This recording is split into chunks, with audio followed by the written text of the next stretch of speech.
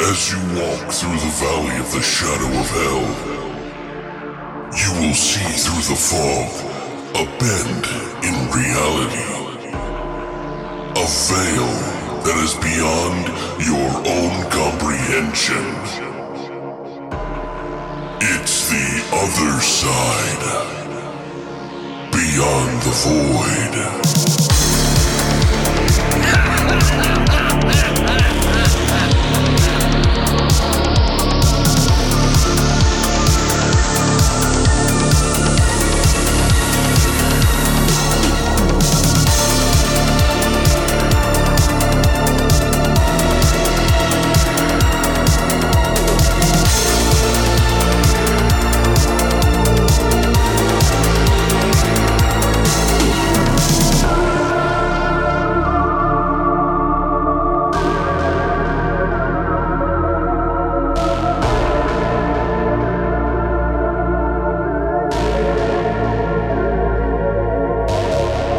What's up, guys, and welcome back to Beyond the Void Horror Podcast. That's right, it's episode 310. Holy shit. Happy holidays, guys. Hope you're having a great one out there. I know not everybody celebrates, so I hope that you're just doing well.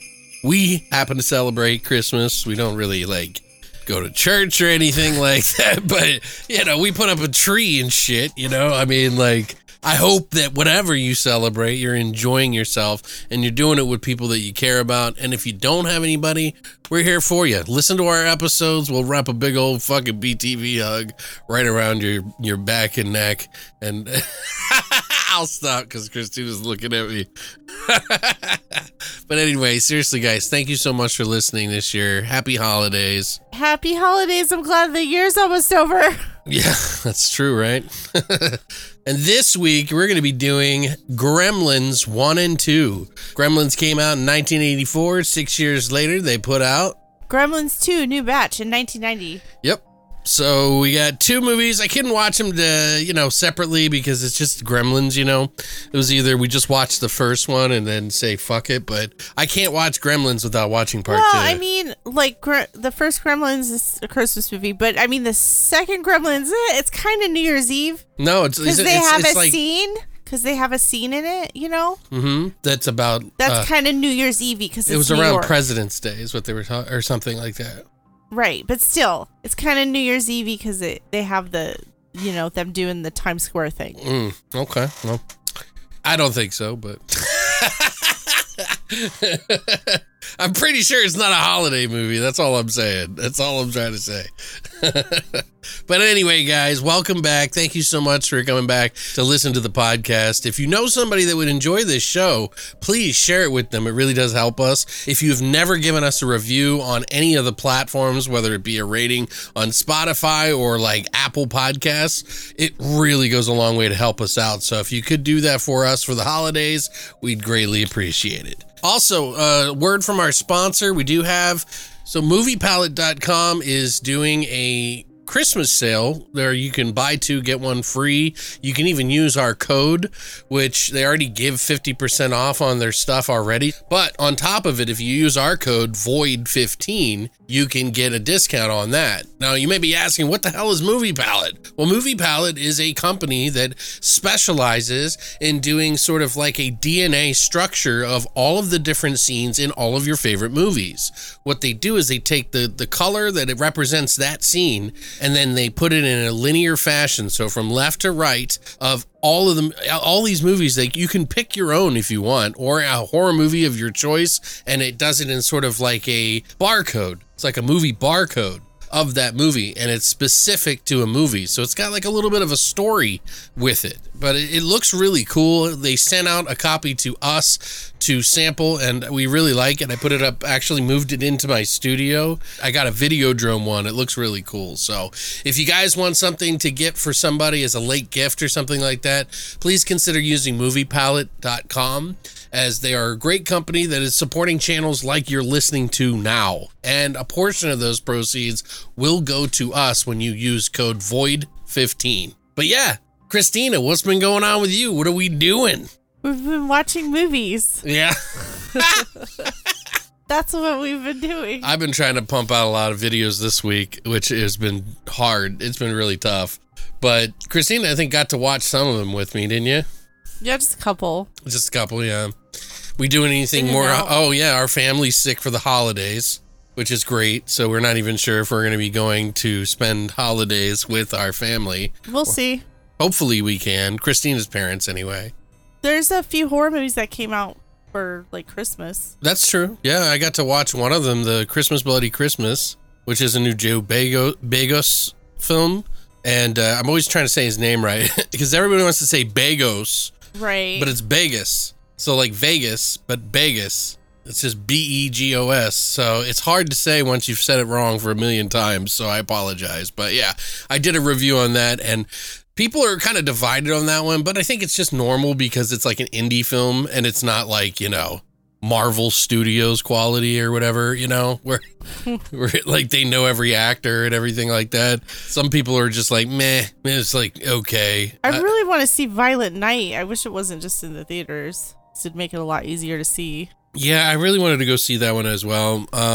What's the other one that we're planning to go see? Oh, I am going to the theater with Patrick, my old host, co-host, I should say. He actually invited me out to go see one of my favorite Christmas horror movies, which is, you know what it is. Christmas Evil. Yep. So we're going to go to the theater at this place, what was the old place called? What was it? The Alamo, Yeah. and now it's the Majestic. They closed up all the Alamos around us. Well, yeah, around us. Yeah. So we don't have any more Alamos out here, and like a company that does movies bought it up, and they're doing like kind of similar things that Alamo was doing.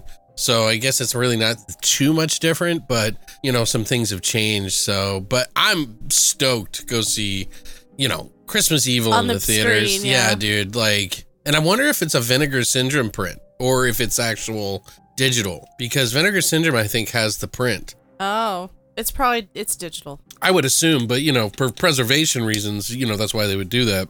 I'm just saying, like, Well, it's one night only. yeah, it is only one night, And so that's why I'm saying it could be, because I But saw, they do screenings like that every Tuesday there. right, like, well, because one time I saw City of the Living Dead or Gates of Hell on 35 millimeter. So I saw one of the original prints. Mm-hmm. And that was like a huge experience for me. So just even if it was a digital print of the original print, like I'm fine with that. You know what I mean? Like it'd just be cool. So I'm excited. Patrick's excited. He's going to bring a friend who's never seen it. I introduced Patrick into Christmas Evil because it just kind of grew on me. And, but yeah. So do you guys have favorite Christmas horror movies? Like, do you have like a particular one? What's your favorite Christmas horror-ish? Oh God, I don't know. I did like Better Watch Out. I like that movie a lot. Okay. I don't know. I got to think about it. She doesn't like the real super silly ones. What about Jack Frost? No, I don't even think I've seen that. The Snowman Killer one? Yeah, I don't think I've seen that. Oh man, I'm gonna have to spoil you with some stuff here. We're gonna have to watch. I'm okay. I like Gremlins. Okay, all right, You know, I like Die Hard. I don't want to hear the bullshit about Die like- Hard. I feel like everybody's forcing that in our mouths. Talk about people What are who you always talking about? who always say, "Oh, they're forcing it down my throat." Like it's like that's Okay. that. I feel like everybody's forcing down our throat. Like, shut up about Die Hard already. Like, I like the movie. It's fine. I never was like, God damn, what an epitome of Christmas. Like, no. Christmas Evil is the epitome of Christmas to me because it has the Christmas spirit in it. Die Hard doesn't have some like Christmassy spirit in it. It's just shooting people, dude. It's not like at the end of Action. Scrooged where he's like, every time a bell rings, you know, like we talked about last time. Right. But anyway, is there anything else going on that we're missing out This is on? our last episode of the year. Oh, that's right. Yeah. We're going to be doing an episode when we come back in the new year. I think like the second week. Second or third week. Second or third week. Well, not, probably like the second week because I don't think I can stay away for that long. But we're going to do our top 20 if I'm not 100%. Your top 20. Yeah, that's true. Yeah, it's going to be my top 20 horror movies of the year. Alex telling me about his top 20. Yeah, be on the lookout for that, guys. I really hope you support that episode because that is one of those episodes that is the biggest episode of the year because it is the most amount of work. I mean, to prep for it, I had to watch hundreds of films, just to prep for it. And then he rewatches the movies to prep for it too. I'll rewatch them if they're recent enough, and I catch up on ones I haven't seen. Mm-hmm. And if they're recent enough, and then I watch the other movies afterwards, I can kind of get an idea. But there's a lot of times I have to be careful with that because there's movies at the end of the year that I have missed that I get really excited about sometimes, and then I'm like, oh. Like I may have overreacted a couple of times to a couple of movies. So you have to rewatch it. Yeah, so I have to kind of balance myself out a little bit and just, because I might have been in the mood for that at that moment, but is it going to be something that lasts? Is it, a second time watch is always good to kind of balance out the year, I think. So, But I'm excited because I get to rewatch some of the movies I already have seen, but there's some movies I already watched like 2 or 3 times anyway. Right. So it's like, fuck. Like I watched The Sadness like 3 or 4 times, I think. Oh, yeah, that's right. And I'm pretty sure that's going to be on the list. Mm-hmm. I have a whole sheet of it, so it's going to be interesting to see. And this list is going to piss so many people off. Mm-hmm. I already saw people's top worst lists, and there was like 4 movies that are on my top. Oh, that's good. Yeah. 4 movies that were on my top, and these people were like, this is the worst thing garbage I've ever seen. Yeah. Like, I'm just out of touch, I guess, just as an old man. I don't know. Yeah. You don't either, because apparently, you don't like anything really I like. So I guess you're just always out of touch to me. Okay. I'm just teasing.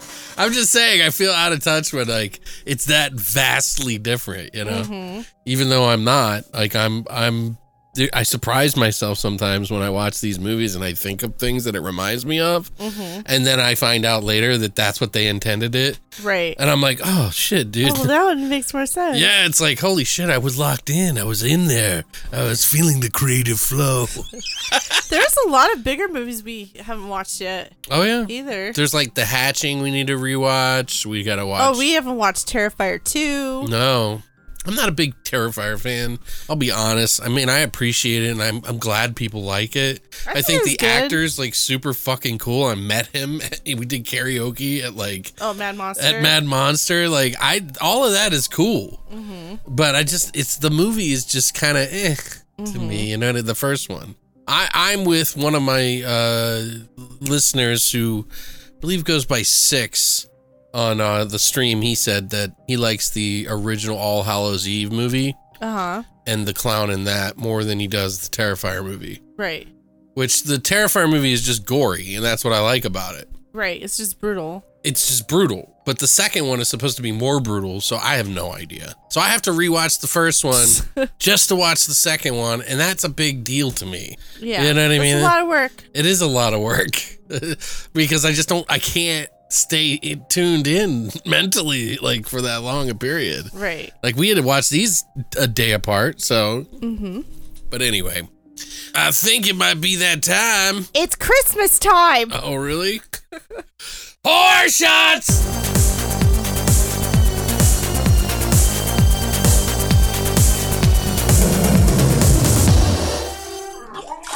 Christina and I decided to, Christina kind of bought something.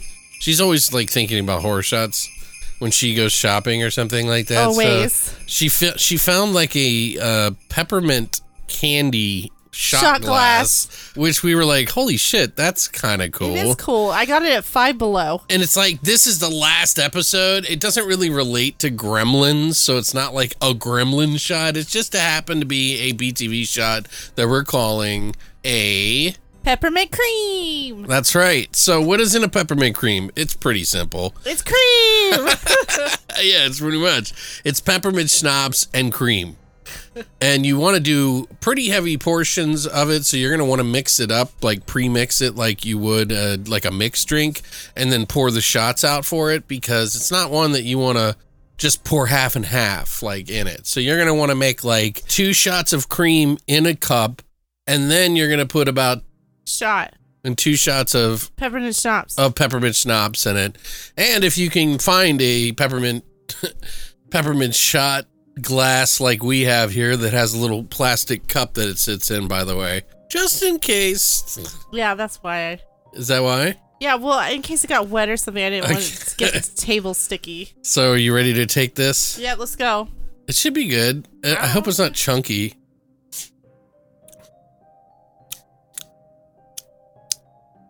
Was it chunky? No. Okay.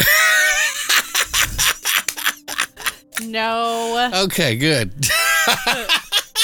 Anyway, so yeah, it's actually not too bad. I like this little shot glass. It's way too thick.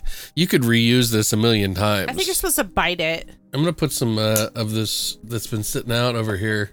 Oh, the hot Fireball. cinnamon. Yeah. I'm gonna try it with the peppermint. I bet it's gonna taste like crap. Is it good? It's weird tasting. The peppermint and the yeah, I don't know. It tastes like plastic. Or no. Now it kind of tastes like Cinnamon Toast Crunch. Like with the cream, a little bit of cream was in there. Oh, that makes sense. But yeah, so if you guys would like to try a peppermint cream, it's really delicious. You can kind of mess with the size of it, like how strong you want to make it. But the cream really does kind of mix in well with it, so it does taste pretty decent. I wouldn't let it sit out for a long while, just in case, because I don't know how long it takes before it starts to curdle or something, you know. But I think peppermint schnapps is okay because it's so sugary. Right. But yeah, you should be good. But yeah, if you want to do a peppermint cream, all you have to do is go to longlivethevoid.com and check out our hashtag horror shot section now. That's it for horror shots. All right, guys, for the holidays, it's the last one for the year. We're going to be doing our flesh and potatoes of Gremlins from 1984 and Gremlins 2, the new batch, 1990. and we're going to go ahead and do that right now.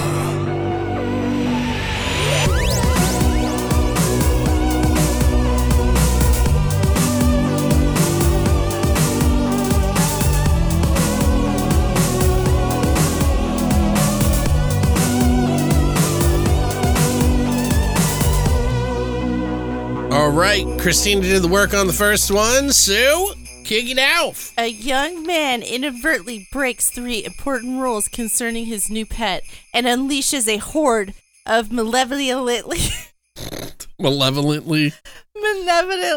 malicious monsters. Oh my god. Mischievous. God, say that fucking 3 times fast. Wow, okay. Malevolently mischievous monsters. On a small town.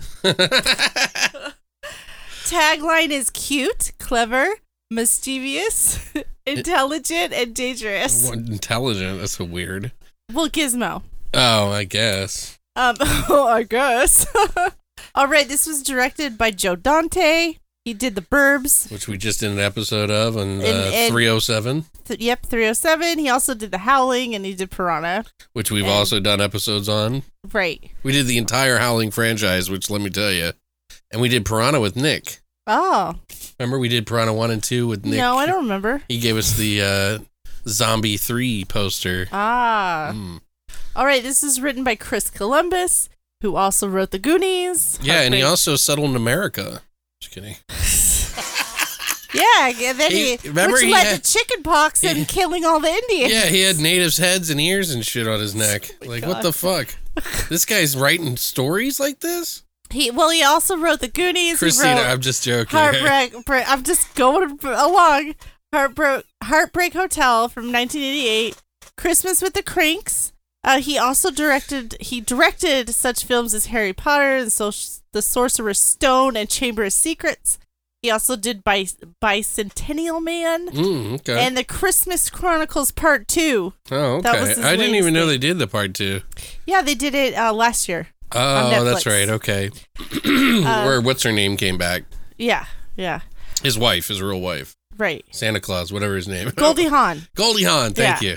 Which is cute. I think that's so fucking adorable. Anyway, there's lots of stars in this film. I'm going to only go over the main characters. And when we go over the scenes, I'll point out some of the well-known actors, okay? Okay. So, of course, starring Zach Galligan. He plays Billy. He was in Waxwork, Hatchet 3, Warlock, The Armageddon. Armageddon, yeah, which is great. Hellraiser 3, Hell on Earth. Also starring Phoebe Cates, who plays Kate. She was, of course, Drop Dead Fred, Fast Yeah. Times at Ridgemont High, and has been actively on Broadway doing theater works such as The Seagull. And I Much had a Ado About biggest Nothing. crush on her when I was a kid, man. Oh, Yeah. That's nice. Doesn't that upset you? I'm just kidding. No. I know, I'm just kidding. but okay. Well, you looked at me all weird. Like, what the fuck? You didn't have any crushes on anybody in your young age? Leonardo DiCaprio. All right, see? when That's he what- was on fucking Family Ties, Alex. Oh, okay. That's gross. He was underage. That's how I was underage. Yeah, but you're talking about him like now, so that's gross. no, not now. I'm kidding. You asked. That's not fair. You asked me if I had any, and that's what I'm saying. I'm sorry. I'll stop. I'm just being stupid. Okay. Jesus. People expect stupid antics from me, okay? Okay. All right, we got Hoyt Axton, who plays Randy Pulitzer, Billy's dad. He was an American singer, songwriter, and guitarist. He wrote Joy to the World, that was made famous by Three Dog Night. That's right, yeah. He also wrote The Punisher, The Pusher. The Pusher, No No Song, Greenback Dollar, Della and the Dealer, Never Been to Spain. That Joy to the World song, even Mariah Carey covered it in that Christmas album she did. Oh, God. That famous one. That's enough. But anyway, he's also acted in movies such as The Black Stallion from 1979 and a bunch of TV shows and TV movies. Okay. We also have Frances Lee McCain, who plays Lynn, Billy's mom. She was in Footloose, Back to the Future, Stand By Me. She was also in Scream. Mm. More recently, she's been on episodes of Better Call Saul and Preacher. I didn't know that. Yeah, now you do. More you know. Okay. The budget for this was $11 million. It grossed $153 million opening weekend at the Jesus box Christ. office. Was $12 million. You know, they got 12 million opening weekend, but yeah, 153 over. Yeah, Wow. it just became a cult classic, I think. That's great. But yeah, it's a great movie. What? How much do you like? Ugh, I hate this movie. I don't know why Pure people garbage? watch it. No, I'm just kidding. Pure garbage, Alex? Pure garbage. No, I love this movie. When I was a kid, I mean, this was like one of the coolest things that had ever hit the television. You know what I mean? Like Gremlins Hell yeah. was seriously one of those movies that just wrapped up everybody. Like it was like the fad. Like how, we got into like the Corn Kid. It was like the Corn Kid times 20. Mhm. And it lasted for like 5 years. You know what I mean? Because it lasted for 6-7 years or whatever. Did you see the Corn Kid was on the Macy Day Parade? Yeah, they don't like him anymore. They threw him off the top of the thing. What? Yeah, No, they they didn't. threw him at the corn and then he missed. Why do you look at me like that? Like, I swear to God, like she, if I say shit like this next to her and you guys aren't here, she'll fucking laugh at it all the time. But then when you're here, when you guys are here. Anyway, I don't know. I don't want any harm to the Corn Kid, okay? Just to be clear. All right. I love the Corn Kid too, all right? Also, I wanted to mention Chris Wallace did the puppet effects in this one. He did the fly for the effects for Cronenberg's movie, which is considered a masterpiece, for a remake. It's like one of the best remakes because of the gore and everything that he used in that, the practical effects makeup, which is amazing. But he actually ended up going on to direct The Fly 2, and that's why he didn't do the effects in the sequel of The Gremlins. So what did you think of the movie?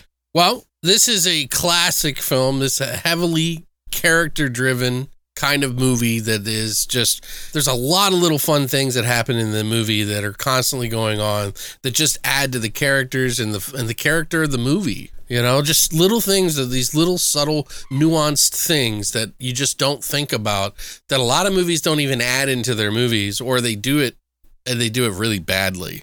You know what I mean? Like this is done in a way that is just fun. It's a fun, entertaining film. I don't know. It just feels like they put a lot of thought into the characters and a lot of the like nuanced stuff that goes on. And that's partially why it works so well. The idea of these cute creatures that have the ability to turn into nightmarish creatures that go on a killing spree, or rather a mischievous spree, because they cut down the rating on this movie because it was supposed to be a much darker film than it was. Oh. But you can't do that with puppets, especially Right. back then. Well, and it was a good idea to tone it down You know, it's pretty crazy melting them. You know, when they melt in the sunlight, it's dark. Or like get burned up. It's just fucked up. But it's one of those movies that was meant for an adult audience, but then turned into a PG film, and that's what made it a ginormous success. So for all of you out there who were like, "Oh, fuck PG films," you know, I get it. I'm one of those people. But if you think about it, sometimes it actually works. They want to get you young, and then it will be in your brain for the rest of your life. And you know, what if they would have made? I mean, I guess we would have liked it, but it probably wouldn't have been as endearing, right? Mm-hmm. I don't know. But just remember that next time we get mad at a movie that isn't rated R, okay, guys? Like Megan. It's not for us. Yeah, it's meant for a different generation. Yeah, those movies are not for us. Well, they were for us because we were born during those times. This was for us, but I'm sure people of our age back then. Yeah, we're like, what the fuck? When they were on their little public radio. Oh, whatever. They had their little gizmos in the back. Because they didn't understand. Gizmo on boards. They only wanted to watch like Universal Monsters and shit, you know? Yeah. There is a lot of borderline scary moments and scary scenes in this movie, though, and I think that's why it was enjoyed by adults, though, as well. So I don't think it was one of those movies that people were, like, bitching about, you know what I mean? Right. I think they just enjoyed it because it charmed the pants off of them, you know? And the characters are charming, and the creatures are charming, and they're ridiculous, and it's made a lot of people who are rabid fans. It's just really fun, and it's made to be a part of that fun. The balance that they do with this movie, kind of with the dark and the sweet, you know, is kind of this perfect balance that you don't really see in many movies. It's one of those movies that when I was a kid, I always felt like, should I be watching this? We had a lot of those when we were growing up. Mm-hmm. But I think it just was something that was just meant to be happening. But I love this so much. And, you know, when it swept all over America, it was all over Lunchbox, Happy Meals, records at like the fast food places, which I have copies of somewhere. I think they're in my parents' records. Yeah, they used to sell records, like storybooks that had a record in it. You had them? Mm-hmm. Oh. Yeah, I can't remember if it was Burger King or McDonald's. It's probably Burger King. Because they both kind of like fed into it, and I don't remember, but I just remember when I was a kid, they had the Gizmo. There were the Gremlins books, and they were like cartoon books, but like you would have a record that you would follow along with it. Mm-hmm. You would put it on. It's just one of those little small ones, little singles, and right. you would use that with it. So, but I don't know if they're worth anything anymore. I know my parents have a couple, so like it might put in their collect. You know what I mean? Like when we packed up my attic at my parents' house, that's when I found them. So, but anyway. Since then, since I was a kid, it's become a big Christmas movie, although it's not my favorite Christmas horror film or Christmas film necessarily. That would be Christmas Evil, and we already talked about Christmas Vacation. But I'd give this one an 8.5 or a 9 out of 10. Probably a 9 out of 10, just because. But I like this one just slightly. We'll just say, I'm not going to say if it's more or less until the next movie. We'll tell you then. Okay, good. It is nostalgic, but I'll always rewatch it, and I'll always watch it with the sequel, like I said. What about you? This is a classic. It's my favorite Christmas movie, one of my favorite Christmas movies. I like it because it's a really creative story. Mm-hmm. Like, every scene has a purpose, every context, like, all the dialogue has purpose. It's perfect. Like, it's not, like, there's no, like, filler or anything like that, in my opinion. And then they have the little things, like, the dad's machines and stuff. Just adds to it. Yeah, and they had like those little tiny side stories. And then I paid more attention this time. They even had like little things, like they had a conversation about seasonal depression. Like, what the fuck? Yeah. Like, who did in 1984 they had that conversation? I thought that was funny. That was how they called it back then. They never called it depression. Yeah, it was just seasonal depression, but still. And then, like, when Dick Miller, like, he mentions, like, the gremlins in the machines and stuff, which is an actual, like, a true thing, and, you know, him talking about, like, you know, war flashbacks or whatever. Yeah. You know, it was really good. The big one. They say the big one twice in that movie, by the way. Right. Mr. Peltzer says it, and so does Futterman. Right. Mr. Futterman's talking about World War II, and the dad's talking about turning the Mogwais into American toy. Uh-huh. Yeah, which was happening in the 80s a lot. Right. With Transformers and, like, right. Muscle Men and all kinds of stuff. Right. So, But even like the story and the story, it has the transformation of Gizmo and then the rules that go along with it, which are a little. It's really good, and no one ever really talks about like the mom, and like she's the one who had to deal with like the first really violent encounter, and it lasted like 10 minutes, longer than that. And she really like put herself out there. She did a good job as an actress too, doing that. I thought, but I do see Barbara Crampton. It would have been funny if she was in that role. Yeah, because I totally. I wouldn't say she's it. like Sigourney Weaver. She's no Ripley. No, but you know what I mean, because this is a motherly role. I get it. I'm just teasing. Calm down.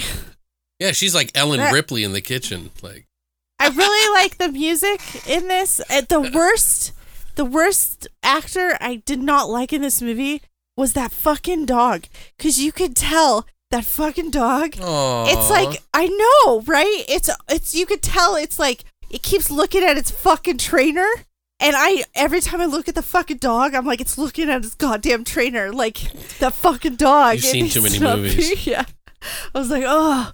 Anyway, and then I also do not like whenever Gizmo is in distress, which was like a few scenes. It was way more than one. Like they totally ignore him and they don't care about him when he's like lying there in pain and he like needs help, and they just like don't even fucking care. Yeah, we'll talk about that later. I hated that. And then of course they had the whole trope, which nobody believes him when he's talking about it, which that's kind of common. And the flaws are definitely that the rules don't make a lot of sense, and there's a lot of overlap into like. But I like the rules. I like that there is rules, and they're kind of like vampire rules, and I'm like, okay, that's cool. But I totally like overly paid attention this time, because I was like questioning, like, oh, he's like 21 years old and he's living with his parents. Like, well, you mentioned that his stocking stuffer had like toys in it, and it's funny, when I was doing my research, I found somebody was talking about that. Oh, really? Yeah, they were like, he's like 20 something, Yeah, like, well, he was at the bar, so he's obviously like 21. Why is there a toy robot in his stocking? Yeah. It's like, hey, bitch. It's just because he's a nerd. Yeah, I was going to say, like, older kids play with fucking Gundam robots and shit. And, like, nobody shoots in this movie. The cops don't shoot anything in the movie. In this movie. And then the kids, did you notice? Somebody shoots in this movie. Oh, yeah, once. But, I mean, it wasn't like a big thing. It wasn't like a shootout or anything. But anyway, did you notice the kids were at school on Christmas Eve? Oh, no. I was like, what? And then I really liked these little references to Wizard of Oz. Oh, I didn't catch those. You can kind of tell Miss Beagle is the Wicked Witch and she's going after his dog. Oh. You know what I mean? Just little stuff like that. I always catch that fucking Wizard of Oz shit, because that is like, I think that Wizard of Oz is like the groundwork for a lot of movies. There's also a lot of people that say It's a Wonderful Life, too. Oh, yeah, and of course It's a Wonderful Life. And they fucking show it in the movie as well. Right. I mean, because they know. But anyway, 9 out of 10, bitch. Really? Okay, so we're in agreement, finally. Wow. You said 8.5, so no. I put a gun to her head, guys, just so you know. All right, well, hey, 9 out of 10 from both of us. That's pretty damn good, It's a movie that is a classic. What are you going to say about it? I mean, if you hate it, you're soulless and you deserve to rot in hell. Merry Christmas. Okay. I'm just fucking around. She takes me so seriously, like, Jesus. Where's the humor, Christina? Jesus. I'm empty. Yeah, God. Anyway, something less tragic. We got a lot of trivia, and we're going to talk about a few things here. So we're going to kind of go through these as quick as I possibly can. There is a lot, so don't expect a lot on our scenes, but we do want to talk about a couple of things. One thing in particular, and the thing that she mentioned in her review. But if you don't want anything spoiled and you've never seen this movie for some god unbeknownst reason, like I have no idea why you wouldn't have seen Gremlins 1 or 2 by now. If you haven't, it's up on HBO Max. You can watch it now. Part of the subscription, part 1 and 2. But if you don't want anything spoiled, here's your warning. So, Gremlin, the definition is an imaginary mischievous sprite regarded as responsible for an unexplained problem or fault, especially a mechanical or an electrical one. Oh. Yes. The word mogwai means devil or demon in Cantonese, which is kind of funny. So maybe like Gizmo's possessed or something, you know? Like, also when they go to the store, you know, the store that Mr. Ying has, or is it Ling or Ying? I can't remember. It's a Wing, Mr. Wing. Mr. Wing, okay. He basically has a store called Magic. That's what it says on the outside. When what's his name? When Mr. Peltzer goes to the stairwell and the kid looks up, there's a thing on the wall and it says Strange God. Oh. So I don't know what kind of shit's going on here, but what he's trying to say, but that's what it was there, you know. Also, did you know that this movie almost wasn't directed by Joe Dante? Who was going to direct it? Tim Burton. I'm glad he didn't. Yeah, he didn't have a feature at the time, so they decided not to pick him. But yeah, he didn't have a feature under his belt, so good. They were like, meh. Emilio Estevez and Judd Nelson were also considered for the role of Billy. Oh. But the determining factor came when Spielberg, they were doing sort of a session with Zach Galligan and, of course, Phoebe Cates. Mm-hmm. And he laid his head on her shoulder and he was like, Spielberg saw it and he was like, see, he's already in love with her. We gotta make him. We gotta bring him in. This is perfect. This is too perfect. They were good together. Yeah, they were, but the kissing scene was a little awkward for Phoebe Cates because she thought of him as like a brother. Right. And Spielberg made him really nervous about the whole situation. So Aww. he kind of didn't make it, you know, right. He felt like it was awkward for him too. Right. But well, that's okay because even though still, he like, probably kids. liked her, you know. Yeah, they who were like didn't like young Phoebe adults. Cates back then? Like she was in Drop Dead Fred too, which I was like, I want that crazy bitch. I don't care if she sees like adult men walking around acting weird. Never mind. What? Nothing. Go ahead.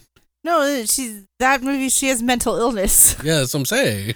I mean, I don't mind that. I mean, I do too. Look at you. Anyway, we're not making fun of mental illness. Chill the fuck out. Obviously, we do know that, you know, there was a lot of puppets in this movie, but did you know that they almost considered using what animal in place of the... A panda. Come on, Christina. That's way too big.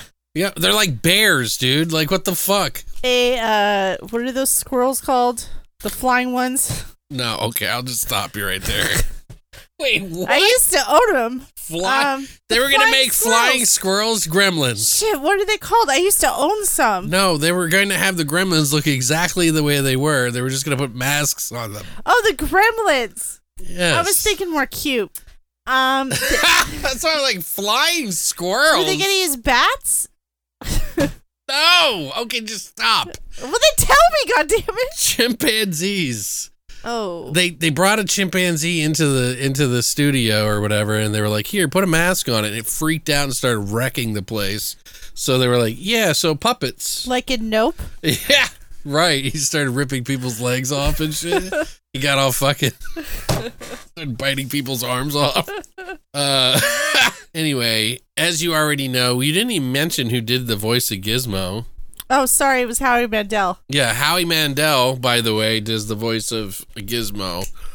He actually did the voice for all the different language versions of Gizmo, too, as well. Mm-hmm. So he does, like, 26 different languages or some shit. He just has to say words. It isn't like he's, like, having conversations. Right, but I'm just saying, he did it. Good. Isn't that an interesting tidbit? Yes. Am I not allowed to tell it because I didn't say it the way you wanted me to? No. Okay, all right. I was just saying. I know, I'm teasing you. Anyway, I thought it was kind of interesting that he did it for all the different countries that the movie got out in. So all of Mrs. Deagle's cats are named after world currencies, by the way. Did you notice? No, I didn't notice that. She says dollar bill to the one that's on her lap that she goes down the stairs with. Or no, she has one on her lap. There's dollar bill, kopeck, ruble, peso, and drachma.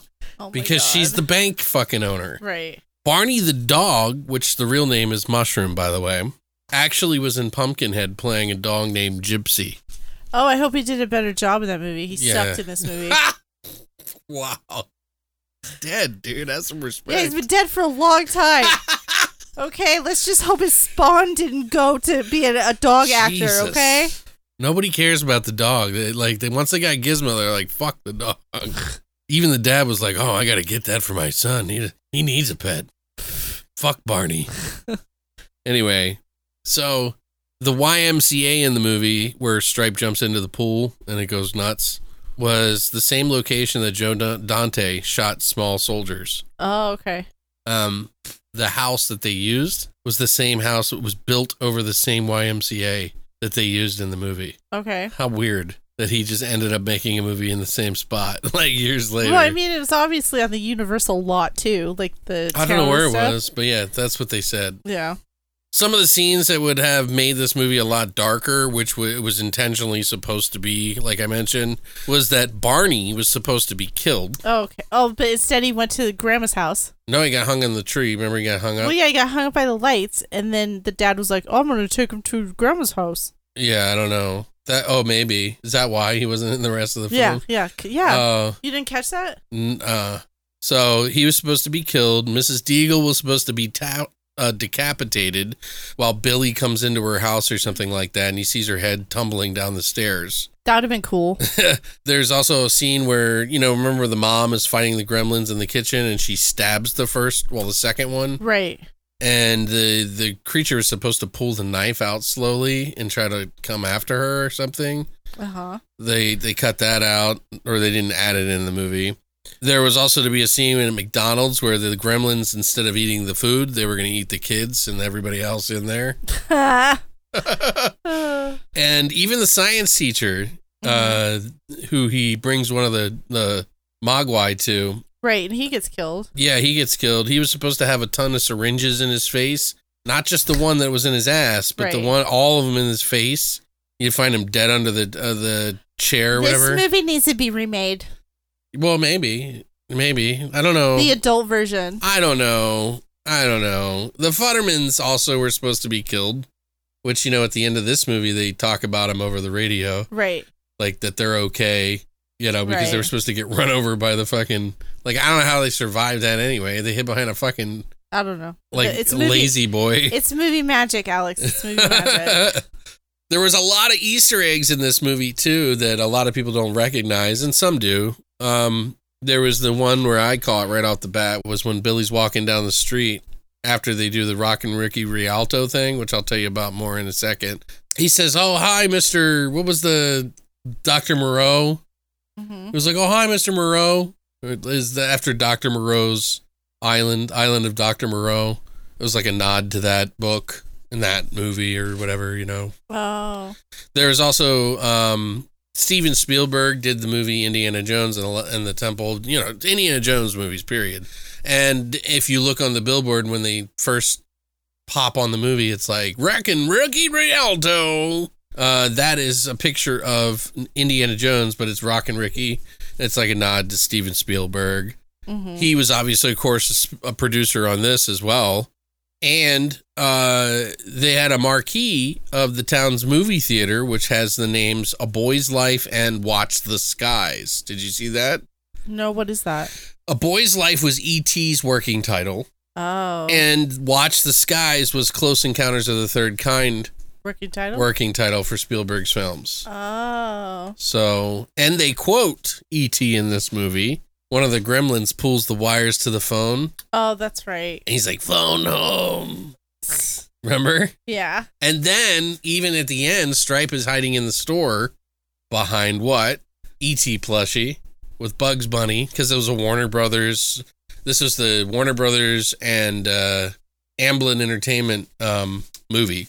Oh. It was the first movie that the Amblin Entertainment actually put their stamp on. Mm-hmm. So Spielberg is even in a scene when the dad is on the phone talking to the mom. When Spielberg, there's like a part where he's like on a cart and he passes in front and he's got like a broken leg. That's Steven Spielberg. Oh. So there's a lot of like Spielberg stuff in this movie. You know what I mean? There's even a scene, there was a guy that was next to him. There was a guy in like a cowboy hat. I don't know if you caught that. Like when he's in that phone booth again. Oh, yeah. And it's a cowboy. That is Jerry Goldsmith, the composer of the music. Oh, okay. And if you also notice on that same sign, on another time, he's on the phone, you see the H.G. Wells time machine, the old time machine in the background. Mm-hmm. And there's an old man on it kind of messing with stuff. Right. I've never noticed this, and I've seen this movie a million times. if you watch closely, they cut away to the woman on the phone, to the mom on the phone, or whoever on the phone. And when they go back, the time machine's gone, and there's two people like freaking out behind, looking at a puff of smoke behind. And I've never noticed that. How did I not notice that? Because there's so much layering in this movie. Yeah. They really did put a lot of effort into these kind of things. Yeah. It's like, can you imagine, like, when they're putting this up, they're like, we just need to do a quick phone scene. And they're like, okay, but if we're going to do that, we need Robbie the robot. And then he needs to, You mean Robbie the robot. Then the time machine and all this other shit. Well, his name's Robbie the robot. There's trivia on it. That's why Right, you just said it. Yeah, it's from Forbidden Planet, if you don't know. Oh, okay. I wasn't sure if it's like Doctor Who or... Wasn't it on a TV show or something? No, it was a movie called Forbidden Planet. Oh, okay. Anyway, but I just thought it was really cool about the time machine because I'm a huge H.G. Wells fan at the time. The original Time Machine, I love that movie. I even like the new one too, but the original is one of my favorites. There was a lot of people that had some theories on Dante's use of like imagery in the movie. There was a lot of nuclear items in the movie, a lot of nuclear films and posters and stuff like that. Symbols of nuclear stuff all throughout the film. And some think that this is kind of like somebody's telling of like the nuclear age. But I think it's really just like they were older guys that grew up on those films and they just liked them. But a lot of people were saying that the similarities are that the first atomic bomb was called the Gadget. The Gadget is also another terminology for what? A gizmo. That's another word. Okay. So they're like, some people are trying to piece that together. I'm not exactly on board with that. I think it's a little too much. There's also this whole World War II thing because, the Futtermans talk about it. They even have like a scene where the gremlin shoots the gun at Phoebe and misses, and it hits a picture on the wall. And it's a World War II jet. Right. Well, I mean, that was the time, though, too, because a lot of, like, it was, like, the later middle-aged, like, grandparents of that era were in World War II. So that had a lot of influence on, their kids and grandkids. Right. I'm sure it and does. And probably Joe Dante and Steven Spielberg, too. Well, plus the origins of the word gremlin. Yeah, exactly. Comes from mechanical. World War I think it comes from, but still. But there's also some like weird East versus West theories and like economic bullshit that they talk about because he goes to Chinatown in the beginning of the movie to buy what? Something he can't get in America, and then it goes wrong and destroys everything in America. You see what I'm saying? There was this fear back then of like the Chinese economy beating the American one. With like technology and stuff like that. And so silly. Why does it even matter? I know. I'm just saying this is theories that people are saying. I'm just pointing it out. Oh, I know. And I'm just saying, journaling. I know. It's just like, it's silly that people think like that. That's all I'm saying. Well, I don't know if it's true, but I'm just saying like there are those theories, but also the last one was Kingston Falls is obviously a lot of people feel is a nod to Bedford Falls in It's a Wonderful Life. Of course. His mom is watching the one you said on the TV, like you mentioned. When he comes home from work, that's when she was watching it. It was like in the kitchen when he does the egg and the orange juice thing. But the science teacher is also showing a movie, like a science movie by Frank Capra, who made It's a Wonderful Life. Frank Capra is also on the wall when the woman goes up the ramp. Right. The bank teller. She hits his picture on the wall. See, there's so many layers. It's too much. It's like, what the You're like fuck, having a dude? panic attack. I was blown away by a lot of this stuff, The more similarities that both the main characters of It's a Wonderful Life work at a bank. Right, exactly. Both work at banks who have shit bosses who are controlling the town with greed. Greedy. She's trying to put all these businesses out, and she won't help anybody. Right. But Kingston Falls is and was shot on the Universal backlot, same one as Back to the Future, of course, or Hill Valley for that movie as well. So lots of movies. Yeah, that's the one everybody always mentions is these two. Yeah. Back to the Future and this one. Yeah. But you can see it in so many movies. It's so ridiculous. Like, I think the Wednesday movie is... Oh, yeah. The Wednesday show is shot on the back lot. Yes, on the back lot, yeah. because it's so fucking reminiscent. You can't Well, mistake it's a it. small town. They Like, always shoot it from different angles to make it seem different, but you can Right. always tell. Well, and you style it too to make it look different. Right. So that's pretty much it. There's so much trivia that I could do 4 episodes of the same movie and not trip over any of the trivia. I'm really surprised they didn't do the films that made us episode about this movie. Right. Yeah, because I looked it up too, and I couldn't find it. I was like, there wasn't one. I was like, oh, they that's did weird. Ghostbusters They did and The Goonies. Shining. They did Goonies. And Gremlins was a huge property yeah. at the time. So I mean, I don't know what, because that was a huge part of the 80s, man. Oh yeah, totally. I remember seeing gizmos all over the place. It was like Yeah. like Gumby, and like, you know, my brother was into Gumby and stuff, and like Gizmo was like even more popular. Mm-hmm. Like, which they make a lot of jokes in the sequel. So He we'll was talk like a about that. Pokemon and shit. Yeah. But we do have a couple of scenes that we wanted to mention. I got a couple of things that have some trivia in it. There was just some funny things that, like, in the beginning, the bank owner lady, she talks about Mrs. Deagle. She talks about putting Billy's dog in the washer on spin cycle. And it's really dark. And it's like, you realize just how dark this movie was going to be. Mm-hmm. And when she says it over and over and over again, and then the townsman, there's like some guy, he's like, I think he was like one of the merchants, and he was like, yep, that'll do it. That'll kill it. Oh my gosh. I'm like, Jesus. Oh, and how Gerald was like, this is a bank, not a pet store. Right. Like, it's like- Immediately, I was like, he would have Good been job, Gerald. fired too. Like, there's Oh, yeah, no way he would totally. have had a job. Yeah. Well, even now, Yeah. there's no way. That's what I'm saying. Yeah. Now he would know there's even no way. then they wouldn't. But it's a small town, so Right, that's true. you know. Not like they're going to be able to find new people all the time so easily, right? Right. Right. I like the part when Corey Feldman shows up in the Christmas outfit Oh, to yeah. deliver the Christmas tree, and Isn't then his they name like, Pete?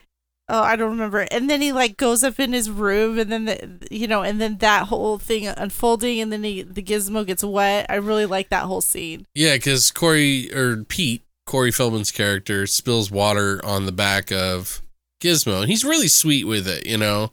Like, it's like super sweet. Yeah, until he starts having seizures and convulsing because he has water on him. I know. And then they completely ignore Gizmo, and they're like, "Oh, look at this furry ball." Yeah, why is he screeching like that? That's weird. That's annoying. Anyway, well, look, what's this over here? It's like, oh my god, dude! dude, I'm like if my animal was like convulsing and freaking out, I'd be like, oh my God, are you okay? you know, Like, at the hospital, we would be right there. they're just like, well, I guess it just dies. Well, I guess I'll just die. That's what Gizmo's like. Well, I guess. That's like meme or whatever. Yeah. Yeah, but they get 5 new ones. And then Stripe almost bites Pete. He was like, well, that one's a mean one. He's like, can I get one now? And he's like, yeah, they're cool. They're cool. Whatever. Yeah. Yeah, there's rules though. There's rules. But yeah, which they trick Billy into finding, you know, the whole alarm clock thing always made me wonder when I was a kid. Oh, when they bit the alarm clock to Yeah. make it stop. It's like, I was like, why didn't you check your cell phone, idiot? or your Casio watch, Yeah. douchebag. I mean, if it's that important, you double check, right? Well, again, you know, young, you know, adult. Fucking- He's a fucking kid. Like, Right. I really liked it when they started to take the egg for him. You know, then it started getting dark, and then they started hatching and stuff. Yeah, and then Wait, it hold on. turned Let me green. see if I can do it the right way. Don't say anything.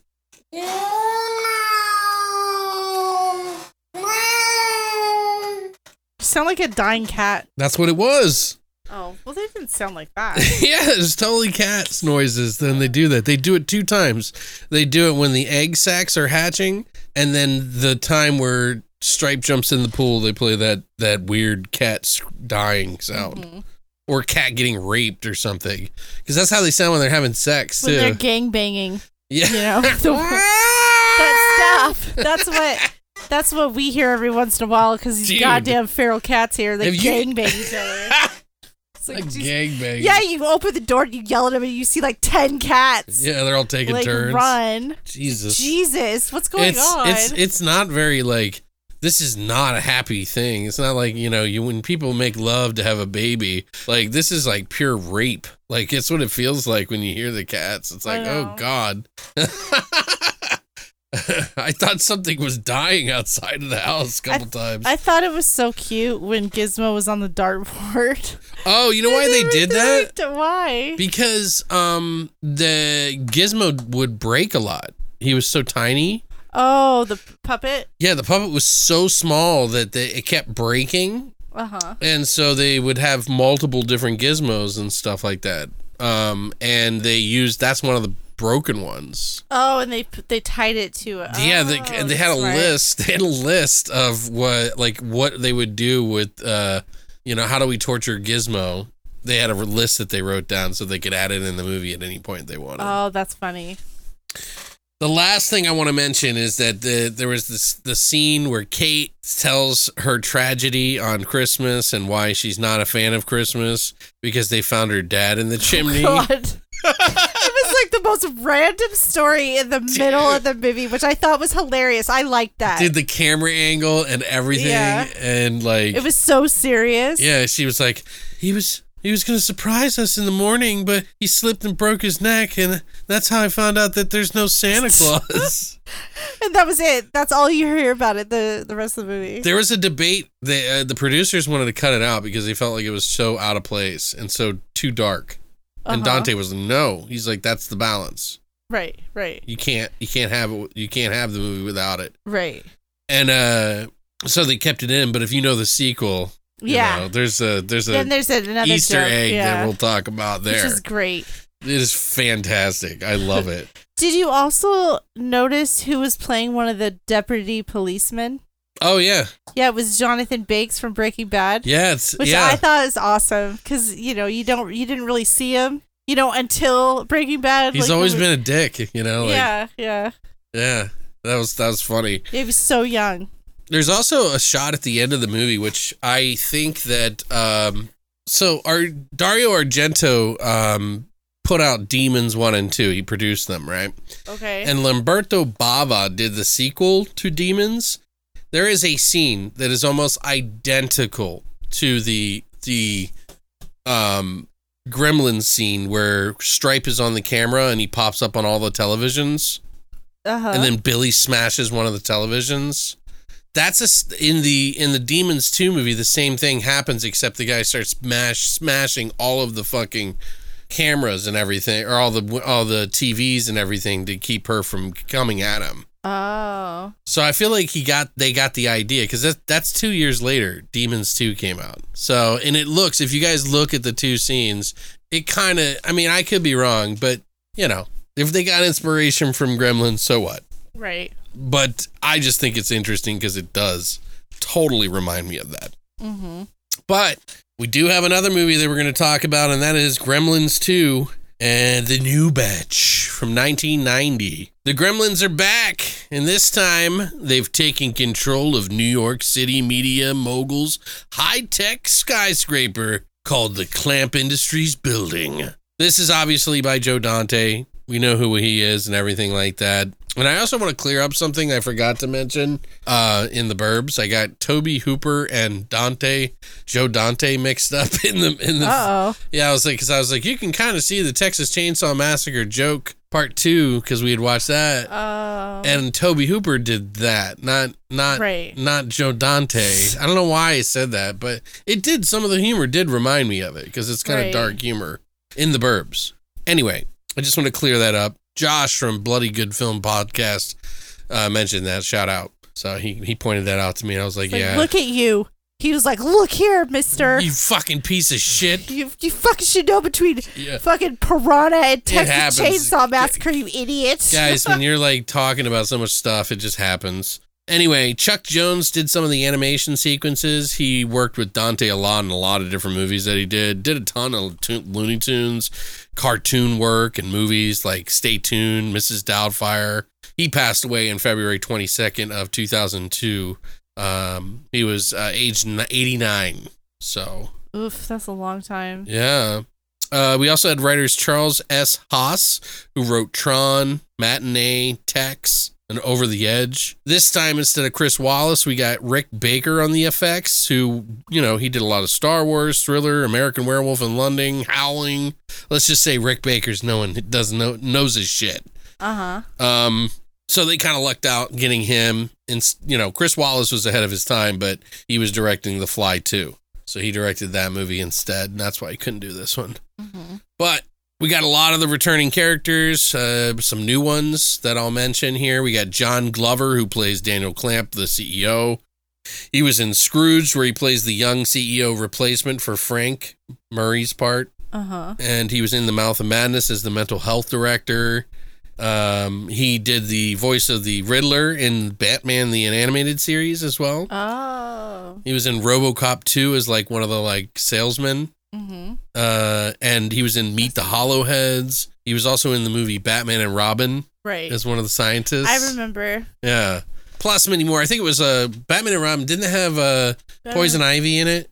Yeah. And wasn't he the one Arnold that died to Poison Ivy? Oh, I don't remember. I don't remember that much. I'm pretty sure but that's I remember he was in it. He was a scientist. Yeah. I think he was the one that she like screws over or something. Oh, okay. I don't know. Anyway, we also got Robert Picardo, who plays Forrester, the head security guy, who's got the mullet in this one. He's in Star Trek Voyager. He's bald in the shows. He was like bald ever since then. He was in Inner Space, Star Trek First Contact. He did The Orville, Smallville, Stargate SG-1, and more. We got Christopher Lee, the famous classic. Yeah, he plays Dr. Catheter. He was in, obviously, The Wicker Man. He was Saruman, the Lord of the Rings. He was Count Dooku in Star Wars Episode 2. But more importantly, he played Dracula multiple different ways. In the 70s, like every single year. 60s and 70s. Oh, 60s he and went 70s. all the way back. This guy's like classic horror film. Obviously, he was in Sherlock Holmes as well. He played a lot of parts, but I'm not going to go through them all. And I'm glad he was in this. Yes, that's definitely a bonus. There's some pretty interesting stuff on that too. Haviland Morris, who plays Billy's boss, the redheaded girl who is in 16 Candles. She was in Home Alone 3, One Life to Live, the TV series, and Who's That Girl with Madonna. Yeah. Who's that? Yeah, and more. I love that movie. That's a good movie. She's got that accent, the old New York accent. Oh, Billy, like the Ghostbusters lady. Yeah. Who does the front desk. Yeah. Yeah. We also have Getty Watanabe, who is Mr. Katsuji, who did UHF as Cooney. He was the chef that did the fish and stuff like that. He was also in 16 Candles as well as one of the kids. That's right. He was classic in that one. He was also in Vamp. He was he also played Hiroshi on Sesame Street for many episodes. And he was Nurse Yosh Takata on ER. Oh, okay. For 58 episodes. He was a big part of that. Right. This movie had a budget of 30 to 50 million. It's kind of unknown because of probably marketing, but I would say probably $50 million that they spent on this movie. The box office had only made 41.5 million. Oof. 10 million in the first week. It basically was released on June 15th, 1990, the same day as Dick Tracy. In its first weekend, it made 9,702,000, and then it ultimately, like I said, made about 41.5. It was the 31st highest grossing film of the year, behind a few other films in the comedy, horror, or fantasy genre, such as Back to the Future 3 beat it with $87 million, dude, almost 88. Edward Scissorhands beat it, 56 million. Arachnophobia beat it for 53 million, which is crazy to me. I like that movie, but it's not Gremlins. You know what I mean? Do you think they waited too long? Probably. But I think they did. I'll tell you more about that later. It did, however, outperform Predator 2, which only got 30 million, which is kind of understandable. Child's Play 2 got on 28 million, and The Exorcist 3 only got 26 million, which, I mean, talk about a movie that is like a sequel way too late. Yeah. The sequel of Exorcist Part 2 ruined Part 3 for everybody, which really Exorcist 3 is supposed to be the sequel to the original one, but is really just William Blatty's, whatever his name's book, Legion. Right. Which is so confusing. Anyway, Christina, what are your thoughts on this movie? Yeah, it was okay. It was good. They upped the special effects on this, which I think kind of dampened I think it kind of dampened it to me. They tended to have cuter gremlins in this. They had gremlins with more personality, to themselves, which is okay. Yeah, I don't think it was as good as the first one, but it really gets into it really fast. It gets into the gremlins faster, but that's probably because they don't need to have like an explanation about like how everything's going down. So Right. That makes sense. I liked how the smart building aspect of it. I really like that part, because they have, everything's like technology advanced for the 1990s, but it's more silly. Like this movie's more silly than the other one, which I don't know. I didn't like that part of it. It's cute. I love that Christopher Lee's in this, and the Christopher Lee's in this, who's like Dracula, and then they had somebody from the Addams Family, and then they had somebody from they did. Yeah, and the Munsters, right? That guy played one of the Munsters on a TV show. Yeah, but I remember him from that, and I thought that was really classic to bring back that nostalgia and put it in with, this movie. I liked it. I thought it was a good idea. He used to be a horror host. Right. An actual horror host. Right. And then in this movie, he did the host. same thing. Yeah. I do wish there was more gizmo in this movie. It really lacked the gizmo, and the gizmo they had in there, it was very, again, like you said, it wasn't really like a puppet thing. It was a lot of special effects, which I guess is okay. No, it was a puppet. It was just more articulate. Yeah. It was okay. It was okay. 6 out of 10. Are you joking? No. Oh, I hate you. I didn't enjoy it as much. I love this movie. And I don't care what anybody says. And it kind of dragged in the middle for me, too. Dude, this movie packs a punch, dude. Okay, tell me about it. 6 years after the original, while I will say, I admit that it isn't as popular as the first one. Doesn't bother me one bit. And its tone is completely different. Like, the first one is sentimental, scary at times, and funny and entertaining. So it's kind of like the full package for origin story and everything. But the sequel is, I feel, made for the fans, and it makes fun of itself in this movie a lot. It makes fun of the first movie's flaws in some regards, which it doesn't in a loving way. But I'm sure some people maybe didn't like that. I can understand that. Like the rules of the Gremlins has always been kind of loose. They make fun of that in this one. They have Phoebe Cates' tragedy again in this one, and they make fun of. I just feel like it's a fan movie made for people who were big fans of the first movie, but it has a large heaping of comedy and self-deprecation. Maybe that doesn't fly with everybody. You know what I mean? Because of that. Right. It doesn't. Some people just don't like part 2, though, and I understand that, but I'm not one of those people. I think it's just as good as the first, and it just does different things. And I love it for that reason. I think it really goes for the fucking gust. Like, it just takes it places and like crazy places. And I don't know, it's what a sequel should do, It's bigger, more wilder moments. It's super fucking creative and funny. And it got a PG-13 rating too. So it's just a little darker in some regards. It is a little darker, you're right. The technology had it definitely has caught up a bit, and they were able to do a lot more with the Gremlins than they could on the last one. There was a lot of, I know a lot of people don't realize this, like they do claymation. They did claymation stuff in the first one, like the Gremlins running down the street, any of the close-up shots of Gizmo like face and stuff. They did the animatronics were not doing the facial stuff real well back in the first one. So they just had very minimal stuff. So when you see his face and it's kind of up close and kind of like got that glare on it, they do this like shiny glare on it. Right. That is definitely claymation. Right. Stop motion animation. Stop motion, yeah.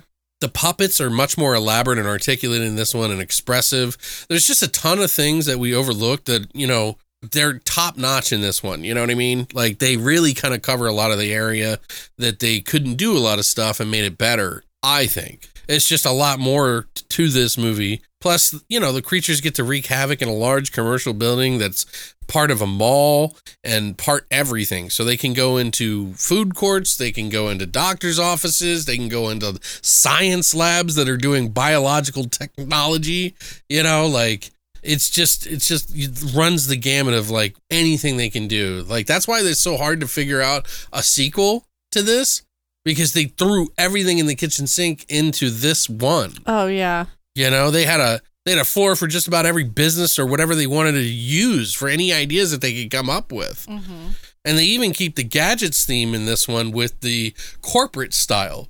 Right, with the revolving door not working and everything breaking, like the elevators and the phone, the video phone doesn't work right. Right, yeah. Like I love that aspect. I think that's great. I do too. I think that's like it's important in this kind of movie. Like you just, I don't know what it is, but it just kind of felt right with the first movie. It gives it charm. Mm-hmm. They decided to go to the route of giving each of the gremlins more of a character type. So they have not all of them, but just quite a few of them. A bunch of different ones with real personalities. One that gets into trouble, specifically a lab that's doing biological experiments, which is just great to me. There's all sorts of wild, cartoonish versions, including a female gremlin, which is probably an ode to like Bugs Bunny or the Smurfs or something, in some way. Maybe both, but let's just say anybody that usually gets upset about that kind of stuff in today's movie, I wonder if this is like the reason. They're like, they're trying to force it down our throats.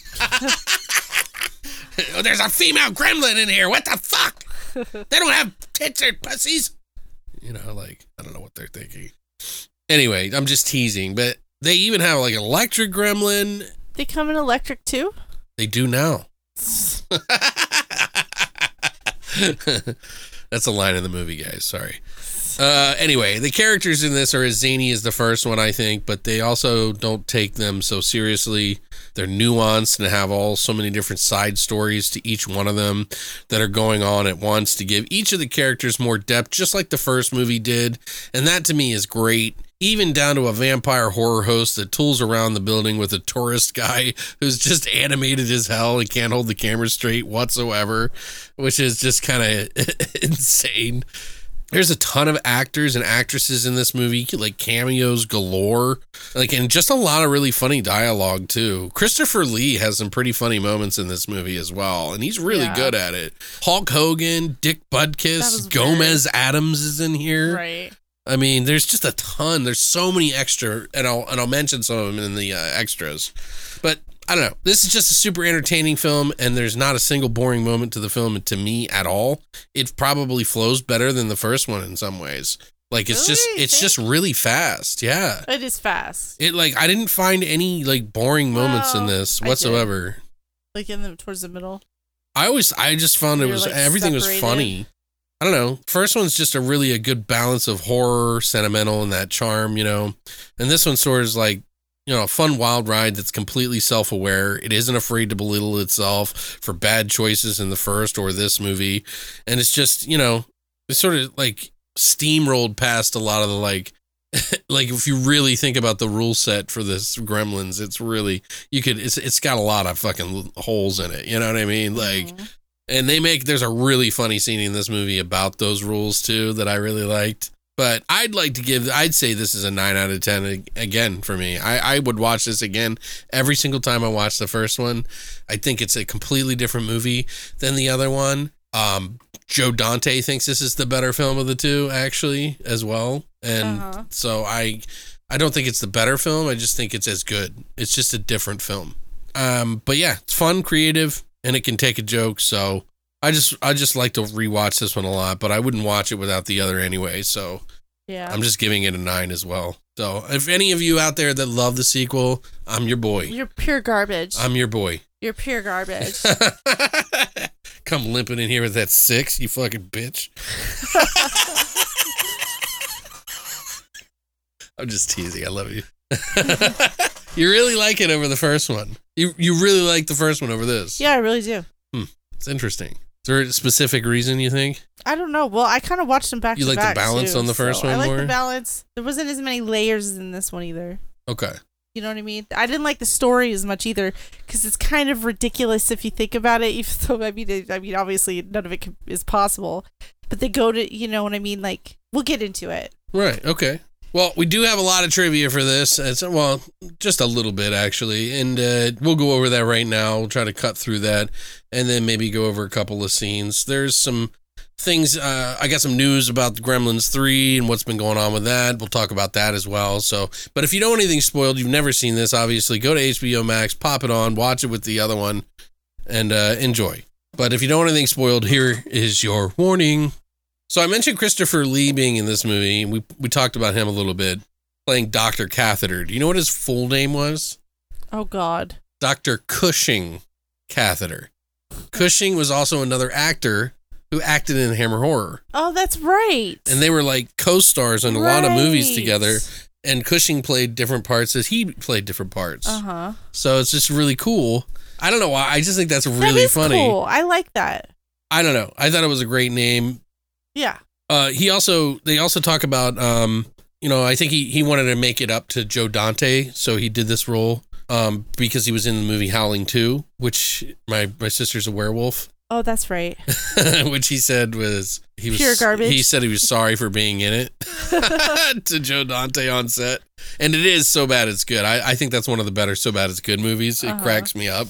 But he apologized to Dante Anywhere on the set of Gremlins for being in it, so I thought that was funny. The dad from the first movie, Randall Peltzer, was supposed to be in the end of the movie giving Gizmo a wetsuit. And the actor was eager to be a part of part 2, but they didn't want him in it because there was way too many scenes that they'd gone over budget with, and they didn't want to cut any because it cost so much money. Right. And they thought, well, it doesn't really matter if he shows up with the wetsuit anyway. Right. It's not a big deal.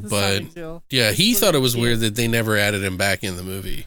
Yeah. Because he was the storyteller in the first one, Yeah, exactly. I thought that was weird too, but they brought back the neighbors, Well, and the kid, it really wasn't a story about Billy, it was about him and his son. Yeah. But anyway, Joe Dante didn't really want to do the movie, so producers said, all right, well, we'll just give you full creative freedom and extra money. Yeah, how can you and say he was no like, to that? he was like, okay. So, yeah, because obviously, like, Steven Spielberg in the first one had his hands everywhere. Right. They didn't know where to do the story, and they kind of tried to come up with some ideas. Vegas was one of the ones that came up that they were going to do, but then they decided to do New York. Because it's always a high rise. If you don't know where to do a movie, put it in a high rise. Well, when you run out of ideas, Evil Dead, Poltergeist. Yeah. Yeah. I mean, yeah. Yeah, just put it in a high rise. I think Hellraiser technically did it in high rise as well, because I think it was in the prequel. Right. Where they're in a high rise building or whatever. Are you trying to write a movie right now? Don't know where to put it. Put it in a high I don't think rise it's building. a bad idea to put it in a high rise. I don't either. So, I like the concept of having everything right there. I like the idea. I think I'm excited for the Evil Dead one. I'm hoping it's good, but I saw some pictures and I was like, oof. Kind of looks like a kid's movie. Uh-oh. So I don't know what's going on. There's a lot of young actors in there, and I don't know what they're, these old men are thinking. They're like, we got to get some young blood in there, or something. It's like, not that young. And then all you guys are going to be like, get off my lawn. Dude, if it's PG-13, I'm going to fucking... You're still going to watch it, I'll watch it, but I'm going to kick the television a couple of times, because that's just stupid. We'll see. Anyway, the opening where they had Daffy Duck and Bugs Bunny, like...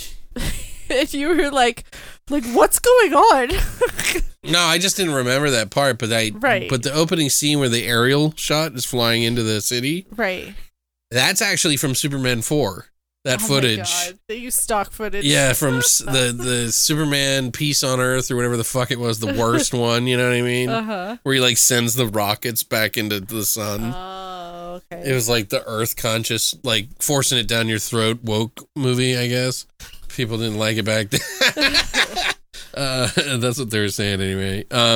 Yeah, it's the Quest for Peace. That's what it's called. The Hulk Hogan scene in the movie was kind of out of place. It was completely out of place. It pissed me off. But it makes sense when you're watching it in the theater. They had, the Gremlins. He was like, you better stop it right now or the Hulk Hogan's going to come get you. Gremlins, you better stop. Dude, was Hulk Hogan even popular in 1990? Yes, of course he was. I thought he was only mid-80s. No. And then it just kind of died. He just kind of died. And then he did a reality show. Dude, he went on into the 2000s, Christina. Well, yeah, but he did a reality show in the mid 2000s. I don't know. Whatever. I thought Anyway, he was dead. the point I'm bringing it up is not because of him. I'm also talking about that in the release, the VHS release of Gremlins 2, instead of doing that scene, they cut him out.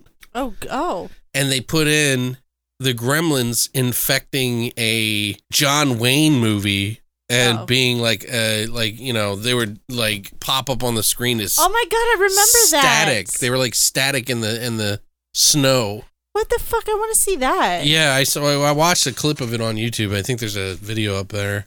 But yeah, that they replaced it with that. But on our version, it's the theatrical version. Right. So the VHS version is that. I think you might have it on another version. There might just be another copy, or might have an extra segment. Well, no, that's really creative that they did that. Right. The Brain Gremlin was voiced by Tony Randall, who worked on other stuff, but Tim Curry almost did the voice of him. Oh, that'd been cool. Yeah, but I think that voice. I think Tony Randall did a good job. Yeah, he did good.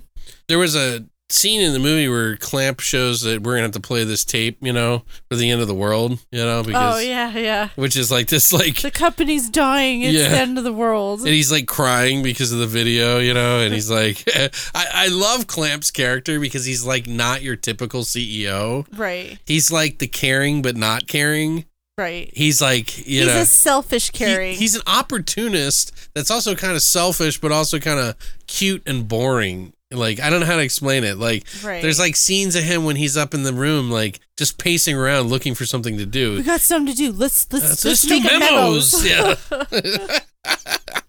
But he shows that video, and they found out that one of the news networks actually had such a video like this, like in real life, prepared to run in case of the end of the world. CNN is one of those places.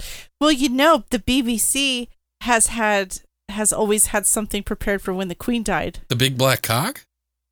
Oh, the TV station. Okay. Anyway, I'm sorry. Yeah, that's it. Did they air it? Yeah, they did. Oh. Obviously, she died. Right, I get that. But could you imagine, like, she lived to, like... She did? She lived to, like, 98, so they've been hanging on to this for, like, 40 years, They're like, can you just sign this? Bitch, die, bitch. Oh, my God, Christina. Anyway, so Gomez Addams is in this. Well, the black and white Gomez Addams. He's the janitor. Yeah, he was the janitor in this movie in the very beginning when they first show up the building. He's the one who got water on Gizmo. Right. And there is a scene where the creature says Gomez. Or Gizmo says Gomez. Oh, he does? Yeah. Oh, I didn't catch it. Yeah, supposedly. Okay, so immediately after the success of Gremlins, they wanted to do a sequel. So Warner Brothers was like, "Oh my God, we got to do this right away," because it was like $140 million or whatever. And Joe Dante had enough of Gremlins for a while and declined work on the movie, and it kind of proceeded without him. And as the studio approached different directors and writers and storylines considered, including the one I told you about, the Vegas one, or even the planet Mars, apparently, the ideas fell through, and the studio finally asked Dante again, who agreed on one condition, which was to do the bigger budget.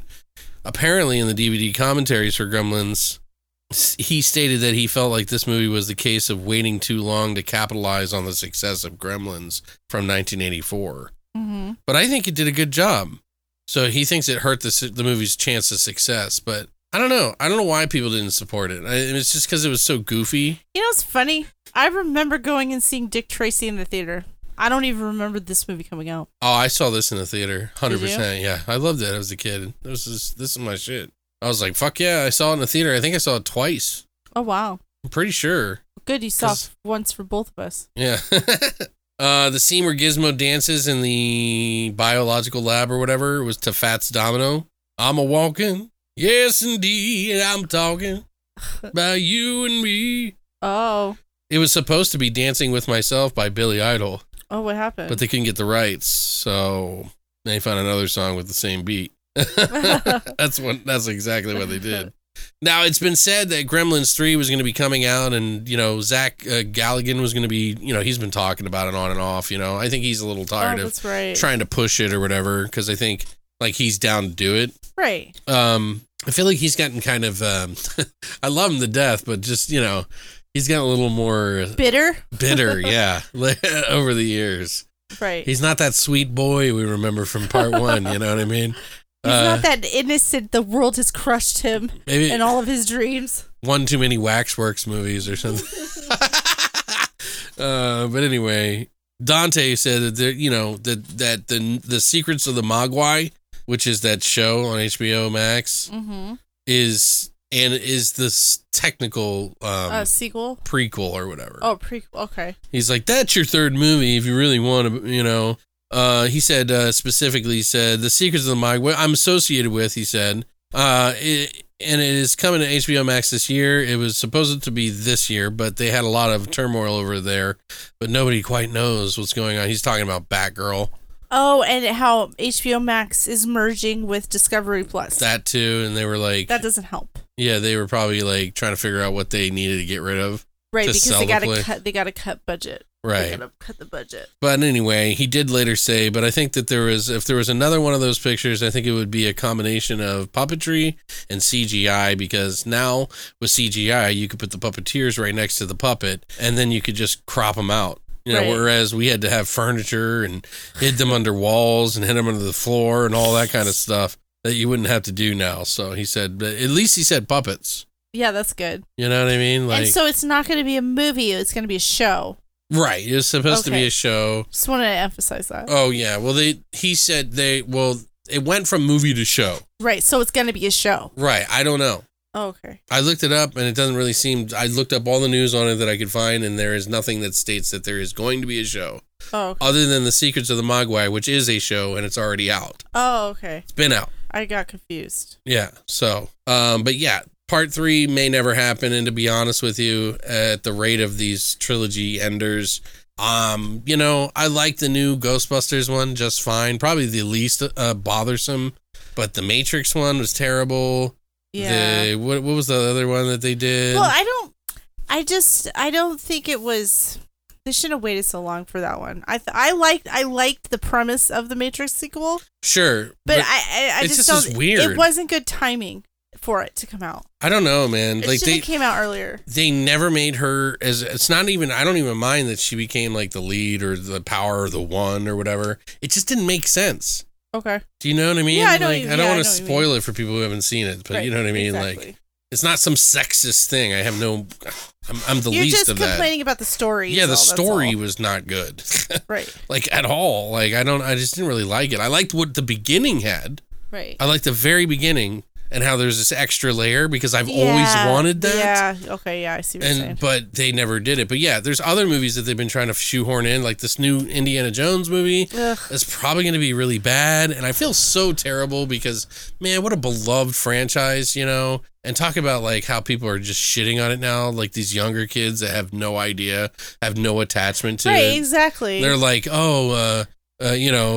Indiana Jones and the troublesome sweater, and it's like, oh my God, like the troublesome tuxedo. Oh, that's so funny. I'm still excited to see it. I want to see what they do. It looks like they're going to be doing like a mix of like CGI of him being younger and like these other adventures that went on. Yeah, so he's like going to be talking about these adventures. But didn't he have a son? Like, wasn't that the Crystal Skull? Yeah, like, the whole point? He was supposed to be the new one, but it was the son going to be like? Oh, it was Shia LaBeouf. That's why. Yeah. I don't think it worked very well. I don't think. I mean, we liked Shia LaBeouf, but we didn't like him like that. Just do it, okay? Yeah, do it. Like he was all like, it was kind of clowny. Yeah, it was. It was like, I can see why people wouldn't like the Gremlins 2.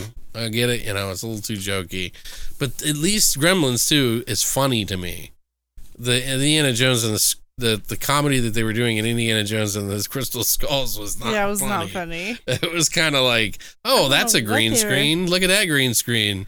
I don't know what they're thinking. Like, none of the movies ever looked like that either. Right. Like, I didn't even care about the refrigerator scene in the beginning. Oh, was that the atomic bomb? Yeah, one? like, I thought that was funny. Like, I thought that was like, oh, that's cool. Because that's like what they always tell you as kids, never to go in there. Oh, and then he's going in there. He's... It's the one thing that protects him. Right. It's this old steel, like, refrigerator box, which is stupid because he would be just a mangled fucking pile of flesh in there. Right. Because his bones would be all snapped in half and shit, but it's still, whatever.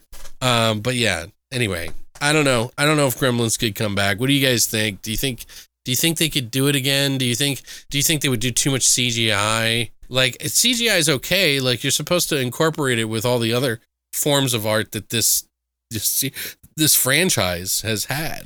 You know who needs to make a movie? AI. AI should just make a movie. God, AI. Stop it. I don't even want to talk about AI anymore. Everybody's so fucking dicks about all of that shit. Like, everyone on both sides. Like, I just don't want to hear it anymore. Like, this, by the way, we're not even actually here. We programmed this into an AI. So hell yeah. I'm gotcha, bitch. I'm gonna sleep. They're stealing our jobs now, too. Well, Anyway. technically, the AI has come in and the automated shit has come in and wiped a lot out of my job. I gotta mention a cameo that I didn't get to mention. So we didn't really talk about our favorite scenes or anything. There's too many in this one that I really like. One of the cameos in this is there was a Leonard Moulton who was a real critic in real life. Oh, that's right. He does a cameo in the film where it's called Movie Police. Yeah, the Movie Police or whatever. And he's like putting down the original Gremlins film in the movie. Well, when he actually did a review of the Gremlins back in the day, He put it down? he used all the same words and stuff like that. Oh my God, that's so funny. So he's like, who wants to see you with these like goopy fucking blah, blah, blah. And then they kill him. So I thought it was kind of cool. I think that's really that cool. he- that he agreed to come in Yeah, there and read like his review. Like just for the sake of it, just for the hell of it, just to. Well, it's probably because he understands that his opinion isn't the only opinion. It's just his opinion. You know? Man. And he probably understands like why people like this movie. Right. I thought it was cool though.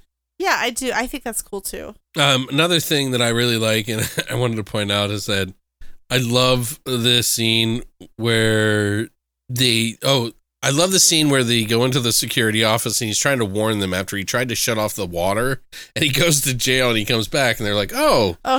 So you're back after going to jail from trying to shut down our building. Wow, that's a great idea, Billy. That's it's like that guy's sarcasm is so great in that movie. So Yeah. he was in The Burbs too. He's one of the trash men. Right, I thought he was the banker. Remember Right. when I spoke about that? No, he was the trash this man. guy. The other trash man. Yeah, no, he was. When we were talking about The Burbs, I was talking about him being in the bank from the first movie of Gremlins. Oh, he was and in the he was in the second. second one as the security guard. Oh, okay. Yeah, that's what I'm trying to clear up. Uh, You listening to me? yes. Just kidding. Who are you? Where am I? Anyway, so when he goes up there and he talks to them, all the other fucking workers are watching the monitors to try to watch for crimes and sort of things that are going wrong. And they get this fantastic, computer system and everything like that. And they're like, no, really, I want to hear what your story is. So you said that they turn into cocoons? He's like, no, they eat. They have to eat after midnight. And he's like, well, yeah, if you're going to go into a cocoon, you're going to want to eat something before you go in, right? That makes sense. That was great. They And get really nerdy into it, you know? And then the other guy and the other one was like, when he's like, wait a second. So wait, if they eat after midnight, he's like, well, what if they're on a plane though?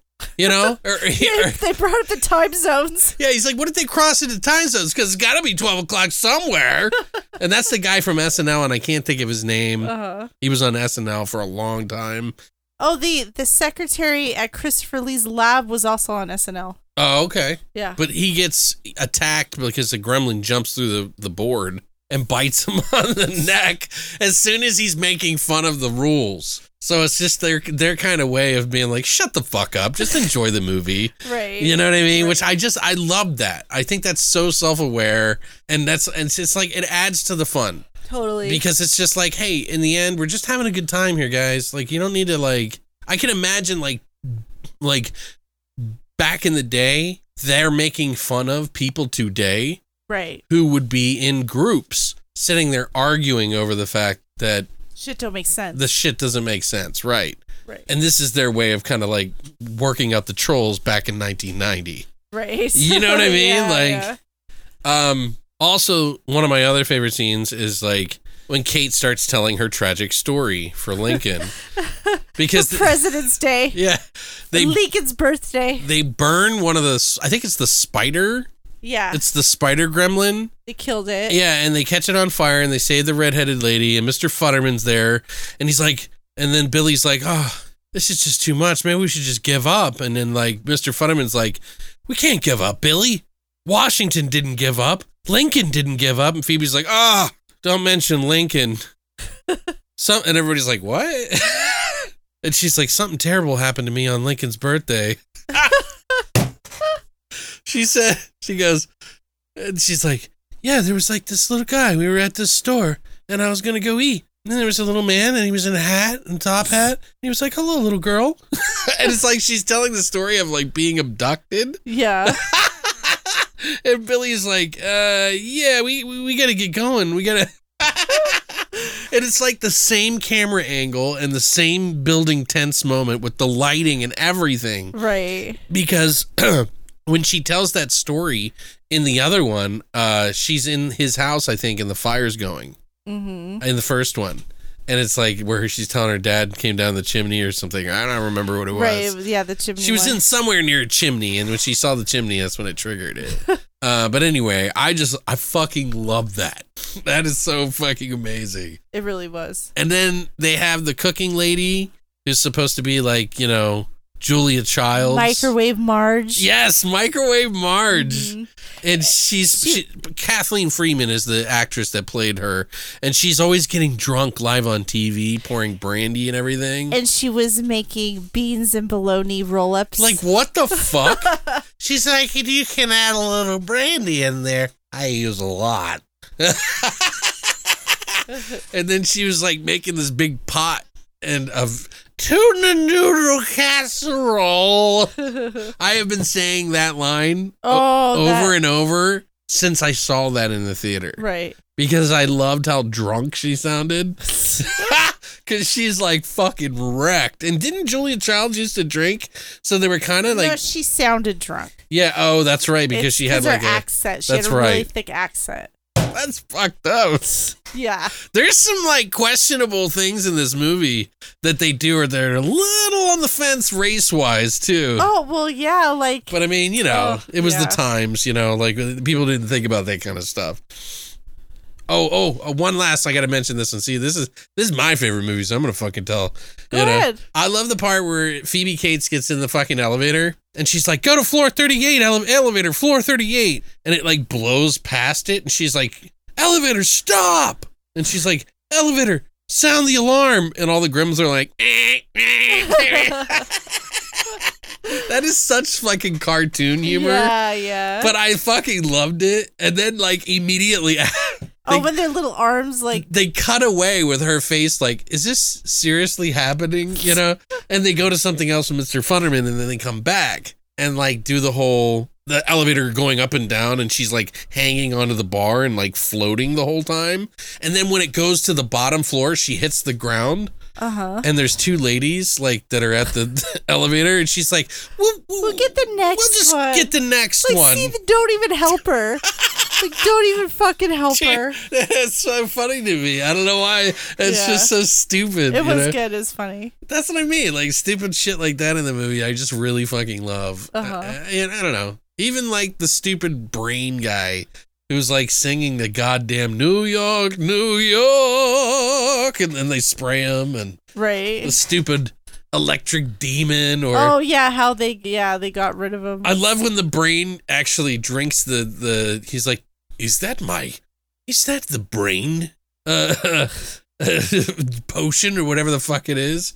And he's like, I just want to talk about this place here for a minute.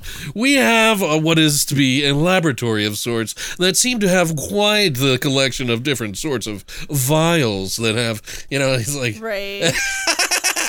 I think that is so funny. And then he goes up to one of them and he's like trying to pitch it to him. He's like, you see over there, we have the bat variety of the gremlin. Now, as some of you may know, we have a thing where we can't go out in the sunlight. Oh, so, and then he injects him with the SPF so that he can go. And then that whole thing leads to him attacking Futterman out on the street. Right, and they're church. And then he grabs it by its legs and slams it into the fucking concrete wet mix, which then it gets up and flies to the top of a tower, like a church, and then turns into a gargoyle. Yeah, that was cool. I was like, stupid. It's just so cartoonish humor. I don't know what it is. So maybe it's just like I'm old and everybody else is like, this is not funny. Well, there's not even Saturday morning cartoons anymore, There hasn't been for a long time. Right, that's true. Yeah. Well, not even just Saturday, just after school. Yeah. In general. It's all like cartoons. 3D. We don't even know. We don't even have TV. Well, we don't know. I think kids watch YouTube and TikTok now. Yeah, it's YouTube and TikTok, so. There's no programming for kids anymore. Mm-mm. It's weird. It's Mr. Beast. I was just recently watching Martin Scorsese talk about, because he's one of the very vocal people that feels that film is dead, is dying, and, Just like him? Well, I mean, it is a different age, but yeah, he feels it's dying because, people look at content the same way they do film, and it's not the same. Right.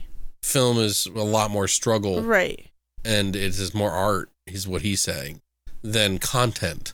Oh, yeah. And he's like, with the advent of streaming services, it has become that we are getting such a dose of stuff so easily and readily available that it doesn't have to be top tier quality. And True. That people aren't treating it as like it's art. He even said, he was talking about Ebert, and he was like saying, Ebert was one of the first people that ever recognized me long before I got my just desserts. He was one of the people that, said my films were... Appreciated his art. Yeah, he said before anybody did. And he said, even in his dying days, he would, if I ever struggled with anything, he would have been there for me.